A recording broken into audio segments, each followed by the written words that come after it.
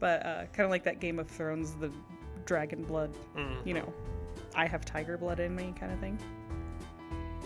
Wasn't that Charlie Sheen? That was Charlie Sheen.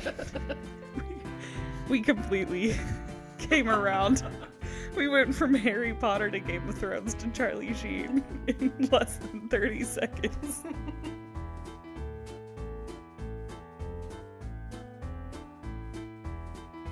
Welcome back to another episode of the Atchison Public Librarians Podcast.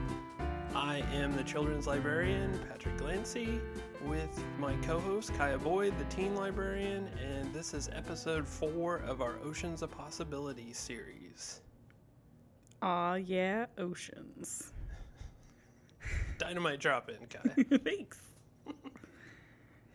So today we have even more tales for you, and of course, being obsessed with creatures that are in the ocean.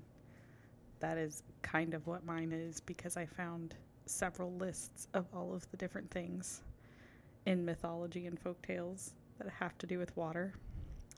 Did you know that Grindylows are not only in Harry Potter?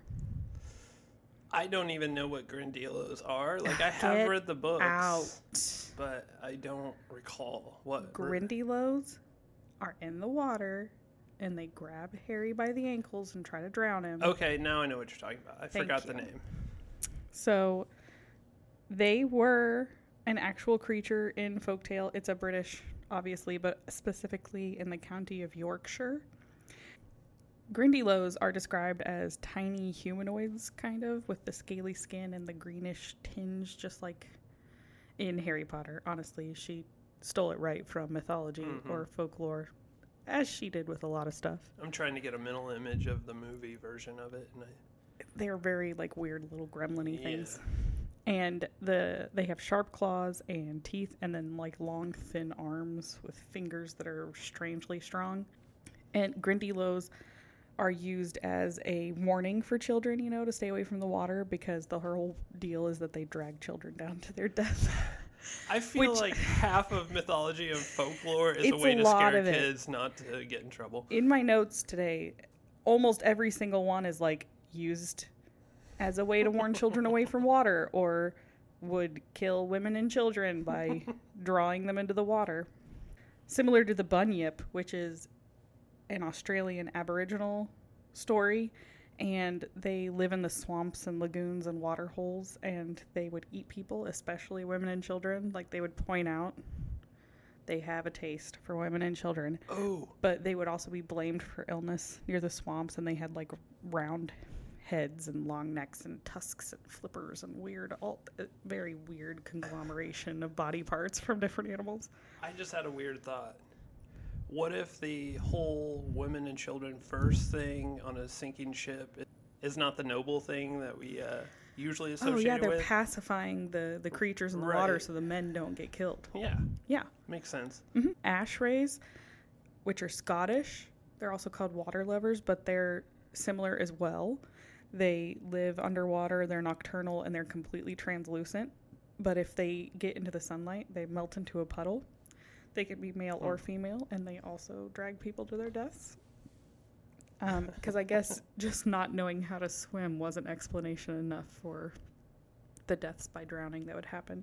I mean, what sounds cooler if you're talking to your friends? Like, Uncle Ted drowned because he threw back a few and couldn't dog paddle, or some strange creature sucked him down? The next two creatures that I have, I'm going to go into a little bit more detail, especially with Melusine, because these are my two favorite ones that I found this week. The first one's a little funny and slightly inappropriate. Oh, good. They have 3 places where they can fart from because they needed extras, and they fart a lot. But the kappas, which is in Japanese mythology, it's a type of yokai. It's like an amphibious yokai. Yokai being their spirits that usually have animal-like qualities to them. It kind of roughly translates to river child because they're the same size as a child. But they also love cucumbers and wrestling. And they're greenish, again, with webbed feet, and they have like a turtle-like shell on their back, almost like a soft shell like you would find over there. And then they have this dish on their head, and their heads are filled with water. And if they come out of the water, they have to be careful and protect it or not fall over, because if they spill the water out of their head, they're defeated. That's how you actually get rid of them. Interesting. Because they have a dish on their head. It's great. That's got to get in the way of the wrestling matches, Yeah, it would. I mean, that's why they find wrestling such an intense sport. It's life or death. Yeah. None of that scripted WWE stuff. Nuh-uh. They mean business. And like I mentioned, they have several openings for passing gas, which also goes with something that they're blamed for doing several times, because there's this mythical organ in a lot of the tales called the Shurikadama, and it's basically a person's soul, but it is located in their butt. And this I'm no theologian, but I've always thought that to be true. I am just repeating. It's a very funny type of tale, because obviously that's not in all of the Japanese tales, which is why this one's so funny.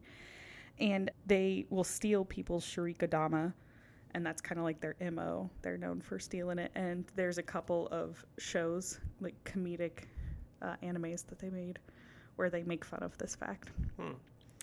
So that was one of my favorite ones that I found, because there are just so many details to that one that have no explanation other than it's been around for thousands of years. And now he apparently really likes cucumbers and wrestling and farts a lot. I'm not going to lie, I would probably watch that movie. My final and favorite one that I found was Melusine. It's actually spelled and said several different ways, because this myth is prevalent in especially French, but like Luxembourg and Germanic areas right there in the middle of Europe. And it's part of the like myths of Avalon and the Grail and things like that. Just much lesser known than the Arthurian ones. And it is tied to the noble bloodlines as well. Melusine is a spirit of fresh water and wells and rivers. And she's the mother of a bunch of royal lines. Melusine's mother was a fae that married a nobleman. And when he married her, she told him, "I'll agree to marry you unless you break this oath," which is how a lot of those marriages happened to fae, apparently. But they're the always oath, complicated. Yeah, there's always a condition, and the man always breaks it. The condition that she married him on was that he was never to look at her when she was bathing or birthing or bathing her children. And of course he breaks that oath, and he peeks at her when she's bathing her daughter, one of her daughters, and she has 3 of them. And so she flies off and raises Melusine and the other 2 daughters in Avalon, which is the mystical island right off of the British Isles. When Melusine is about 15, according to some of the tales, she finds out how her father betrayed her mother and plots revenge on him. And when her mother finds out, she curses her own daughter to become half fishy serpent, kind of, on one day of a week. So a lot of them say Saturday, which seems like a very specific day to be half monster. Feels like if you're trying to curse someone, ruining their Saturday is probably the most effective it's kind way. of it lets them continue to have a job, but they don't get the fun day. Yeah. She becomes half scaly. It's kind of a different depiction, which I'll talk more about here in a second, from like the waist down. And so she goes and finds another nobleman, a different one, and also makes a similar deal with him that he can't watch her on Saturdays, basically, or when she bathes, because a couple of there's a lot of different versions of these tales. But basically, she makes another deal with a nobleman that she would marry him as long as he didn't break an oath, and then he breaks it. Of course. And he looks at her on Saturday and sees that she's half serpent/fish, and she grows wings and flies away, never to be seen again. But she also protects her line because she had several children with him. So, like that noble bloodline, they would be like, we have serpent blood, kind of like the Game of Thrones. Yeah, that's how the Slytherins came about. Everything circles back to Harry Potter. The best part is that she's portrayed in a lot of art. Melusine is portrayed as half human on the top, most of the time with wings, and then with either like a serpent, but most of the time with 2 tails, like one for each leg. They're fish tails. And get this, Melusine looks just like the Starbucks symbol, which has the 2 legs coming up and she's holding them, because they based the Starbucks symbol on a portrayal of the siren, which is just like hers. And Melusine's tail kind of got like adapted over the years to where she's more of like a succubus type of creature in Germany. She's a pre-Christian water fairy type, or like a changeling, or she even mothers changelings in Britain folklore. So her tale has been retold, and she kind of has different roles in different areas, but they all stay pretty consistent with her getting betrayed by a dude and then turning into her form and like flying off. There was a tale where she married a man who was a noble. Again, that stays consistent. And she had several children with him, and she would go to church very inconsistently and always leave before the Eucharist. And so he got his private guards to hold her and not let her leave church during the Eucharist. And like they're trying to force feed her the Eucharist. And she just sprouts wings and her tail and then like flies off with the 2 youngest sons, never to be seen again. So it's sort of like a comic book. Like you can play around with the details, but you got to keep the origin story. The origin story is pretty consistent. Yeah. She's mentioned in a lot of other tales, or like a lot of other tales are based on her, but she is in Final Fantasy. There's a character named after her that's like a siren type. She's also a siren character in The Witcher 3 and in Gwent, the game that's based, that you play within the Witcher game. And that is my collection of water-themed creatures that I found that I had never heard of, honestly, before. A menagerie other than the Grindylows. of sorts. Yes, my menagerie of water creatures. But I'm sure you have a much more story-centric. Yes, I do have a tale to tell. Last week I came at you with a Brazilian tale. Now we're going to go to Norway. It's a very opposite end of the earth. Yes, it is. And this one is all about why the sea is salty. Our story begins on Christmas, the happiest time of year, and it stars 2 brothers, one of whom is very rich and the other is very poor. Now, the poor guy, he's on really hard times. He doesn't have a scrap of food around the house, nothing going for him. So he goes to his brother and asks, "Can you please give me something for our Christmas feast? My wife and I are desperate. Please help me out." The rich brother is tired of the poor brother bugging him, asking him for handouts. He's reluctant. The poor brother begs and pleads, and finally, after he says he'll do anything, which is never a good offer to make, the rich brother's like, "Fine. Here, you can have, if you'll do anything, you can have this whole slab of bacon." And he gives him a big package full of bacon. I'd do anything for a giant slab of bacon. Yeah, he says, "Take this and go straight to hell." The younger brother, he takes things very literal, apparently. So he sets off with his side of bacon off to find hell. And he wanders around through the countryside. The lady? Sister of Thor, or the place? The place. Oh, okay.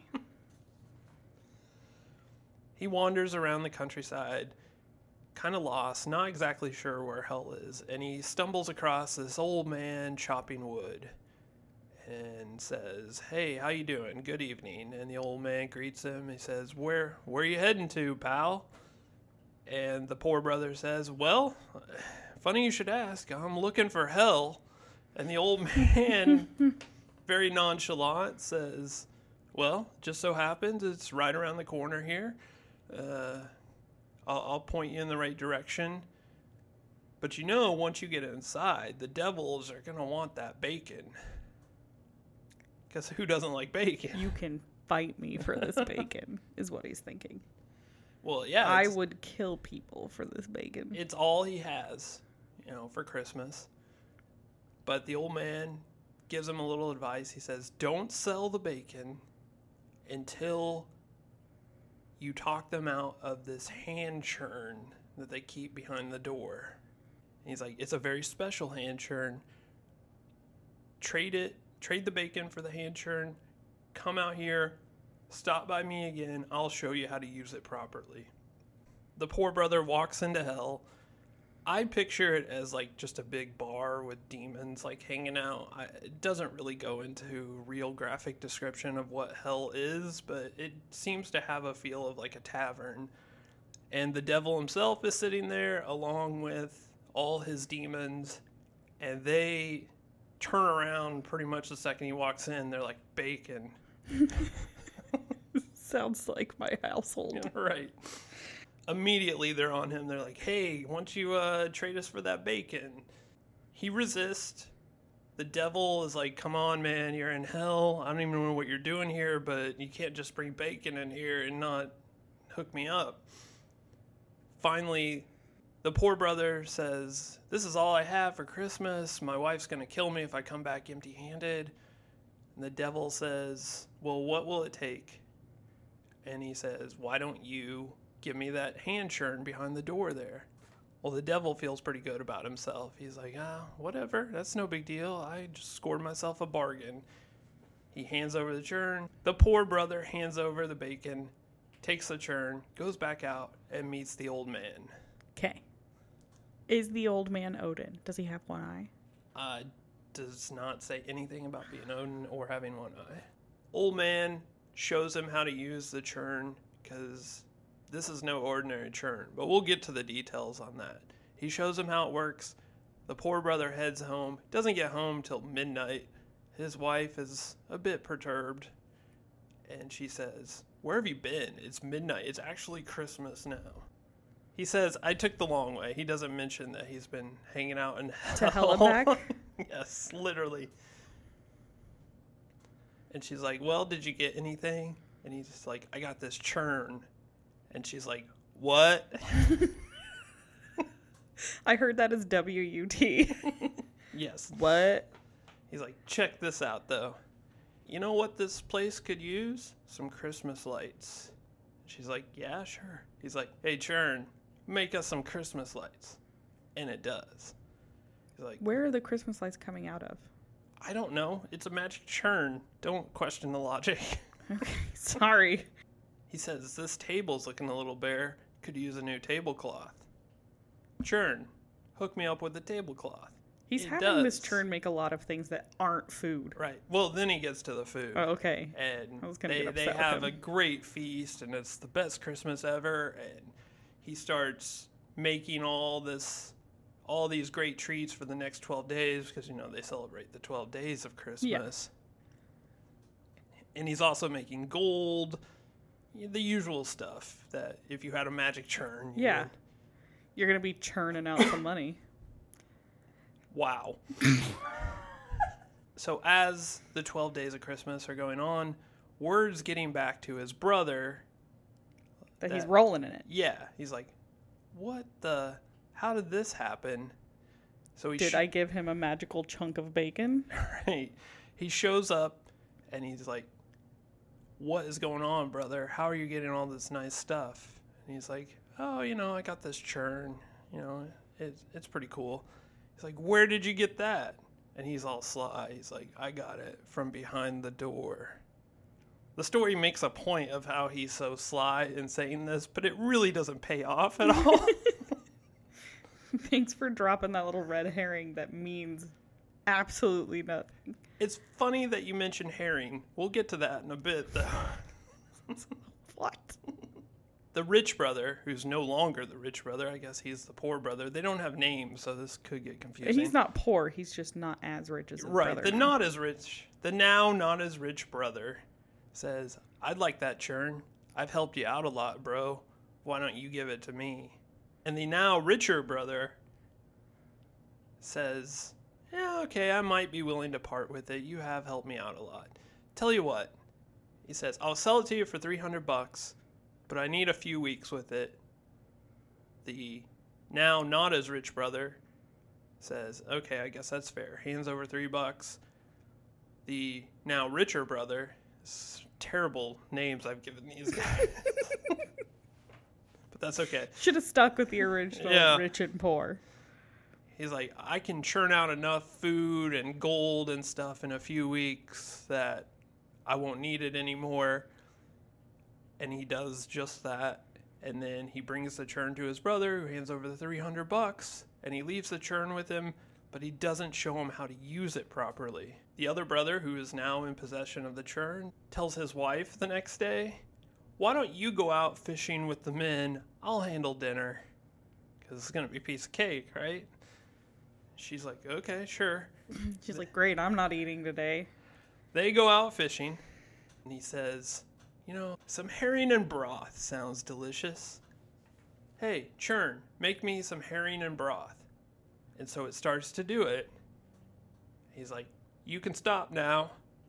But he hasn't been taught how to properly use the churn, so it doesn't stop. The house fills up with broth and herring. He has to make a dashing escape through the window. It bursts through the door and starts to fill up the countryside. He starts running towards the sea, where his wife is coming back. She's thinking, I haven't heard from my husband. It should be dinner time, though. He probably needs some help. And he comes running over the hill with a tidal wave of broth and herring chasing after him. He's like, get out the way. Get out the way. Clear the area. He runs all the way back to his brothers. He's like, if you don't do something, the whole country is going to be full of herring and broth. Which we definitely do not want. It's going to really kill property values. And his brother is kind of a jerk at this point. He's like, well, I guess I could do something if you gave me another $300 to take it off your hands. And the other brother is like, oh, fine, here's $300. Just make it stop. So he goes, wades through the broth and herring. Ew, every time you say it. Finds the churn, gives it the magic directions. It stops. The brother takes the churn back to his place, keeps using it. He's got this great mansion. He's got the best house. Everybody, as they go past, has to, gawk at his amazing house. He's living the high life. A sea captain comes along, sees the house. He's like, wow, this is a great setup. You know what? I'd like to buy that churn from you. So he sells it to the sea captain, who takes it out onto his boat. He's like, this is going to be great. Only problem is, once again... He can keep making oranges, and they would never get scurvy. Yeah, theoretically. And he could salt all, his meat and stuff. Oh my God, I just remembered what the story is supposed to be about. Yeah, right? It's not how the sea got orangey. How the sea became vitamin C rich. How the sea became Tang. The sea captain takes the churn out on his boat, sets sail. He decides, I'm going to use the churn for salt so he can preserve his food while he's on the high seas. Only problem is he was in such a rush to get out of there with this fancy churn. He was afraid the brother was going to change his mind. He never learned how to use it. Yeah. So he says, grind me some salt. And it starts to make salt. And he's like, I think that's enough salt. But it keeps grinding salt, more and salt. Over comes the boat. The boat sinks to the bottom of the sea, where it is still producing salt to this day, according to the story. And that is why the ocean is salty. I really enjoy the folktales and the myths that are like explanations for natural happenings. It really gets to like the seat of our fears of not understanding things, I think. Mm-hmm. That we invent these stories to explain things that we can't control. And that's what I think that's why we find so many stories like that. Even most of the water spirits and creatures that I talked about were explanations for why people drown, or like... Although, as you pointed out, a lot of the creatures you mentioned, like, you can actually do something about drowning. Learn to swim. We can't do anything about the ocean being salty. Right, that's not... But you can learn how to swim. If you want to get your badge for pledging to end your use of single-use plastics and get a free reusable book/anything bag, we have them behind the desks at the library. 1 per person, please. And you can claim that badge for yourself, as well as get a water usage test kit to find out how much water you are using in your home. And as always, you can get a badge for listening to this, because we feel like you should earn something if you've made it through to the end. The code word for today is... herring. That's a gross code word, but we're going with it. Thank you for listening this week, and we'll see you next week. Auf Wiedersehen.